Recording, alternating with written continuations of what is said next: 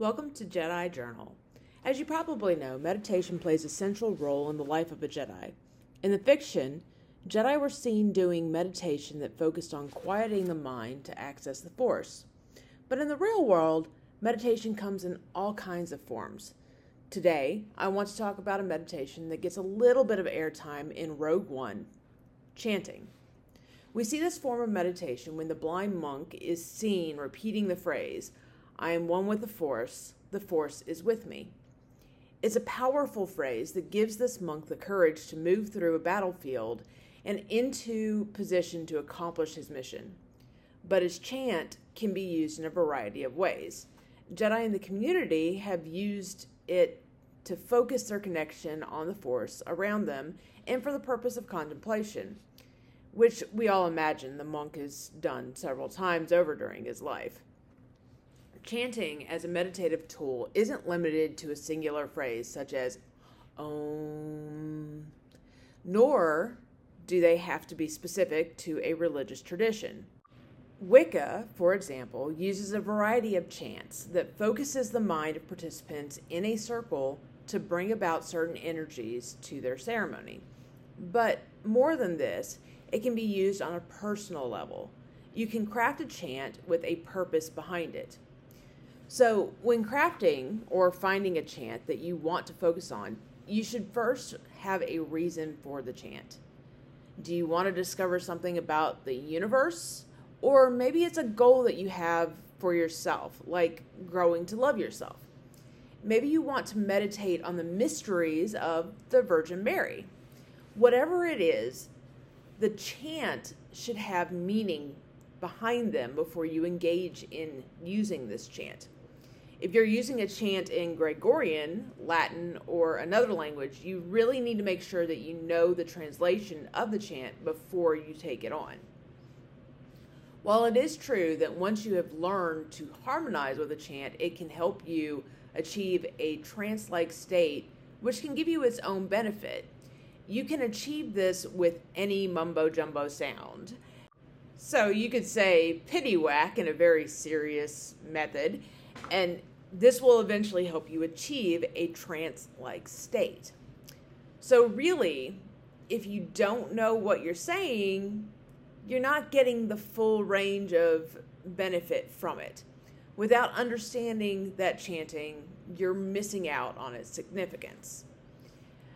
There are some very simple rules for creating your own chant. So, number one, if it's something that you want to change or manifest in yourself, use I or me statements. You need to own this chant. It can't be something that's easily detached from you.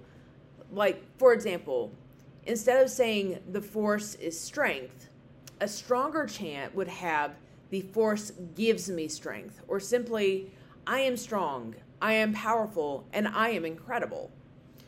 These are phrases you can own, whereas the last one, you can't. It's easy to just say, oh, well, the Force is strong. Doesn't mean I am strong.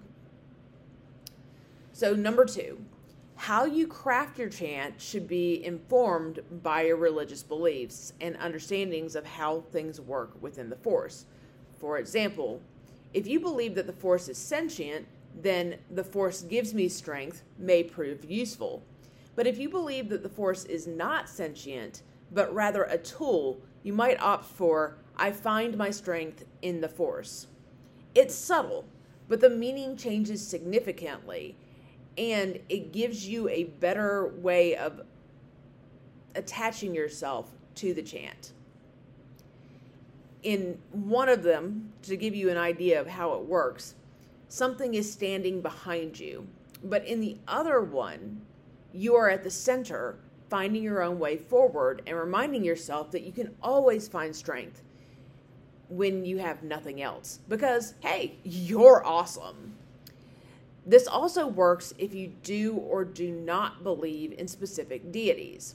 So one might switch out the phrase, the Force, with God or the Goddess. But someone who doesn't necessarily believe in deities may only find that using the Force is useful. Hey, and if maybe you're into archetypes, and you see them as nothing more than metaphors, that might prove useful too, because it's the idea that you attach to these things that gives them power or takes them away. Keep it short. So this is number 3. Keep it short and memorable. Make sure that the chant you are creating or using is something you can memorize, or at the very least, practice until your words don't become choppy as you're trying to work through them in your chant. Stumbling over words or spreading them out while you're trying to remember what it is that you're saying is its own distraction, and that takes away from manifesting the results you're hoping for. So each of these are a good place to start when forming a chant. The next thing you need to consider is what time of day you're going to engage in the chant. I recommend to students that they take 2 weeks to figure out which time of day works best for their chanting regime. For the first week, run the same chant in the morning and record your results after the chant and what observations you have of yourself by the end of the day. In the second week, repeat the experiment, but do it in the evening and write your secondary thoughts at about lunchtime the next day. At the end of the experiment, look at what your results are and see if there's anything different between the two. If you find that morning chants have more impact on your overall goals than evening chants, then make it a point that anytime you engage in a chant, you use the morning to meditate with them, and vice versa. Now, you might also find, if you continue doing these experiments, that some chants work better at night while other chants work better in the morning. It's all about getting to know yourself. Thank you for joining me. I hope you were able to gain some insight into how you can make chanting meditations work for you, and that you are awakening the night within.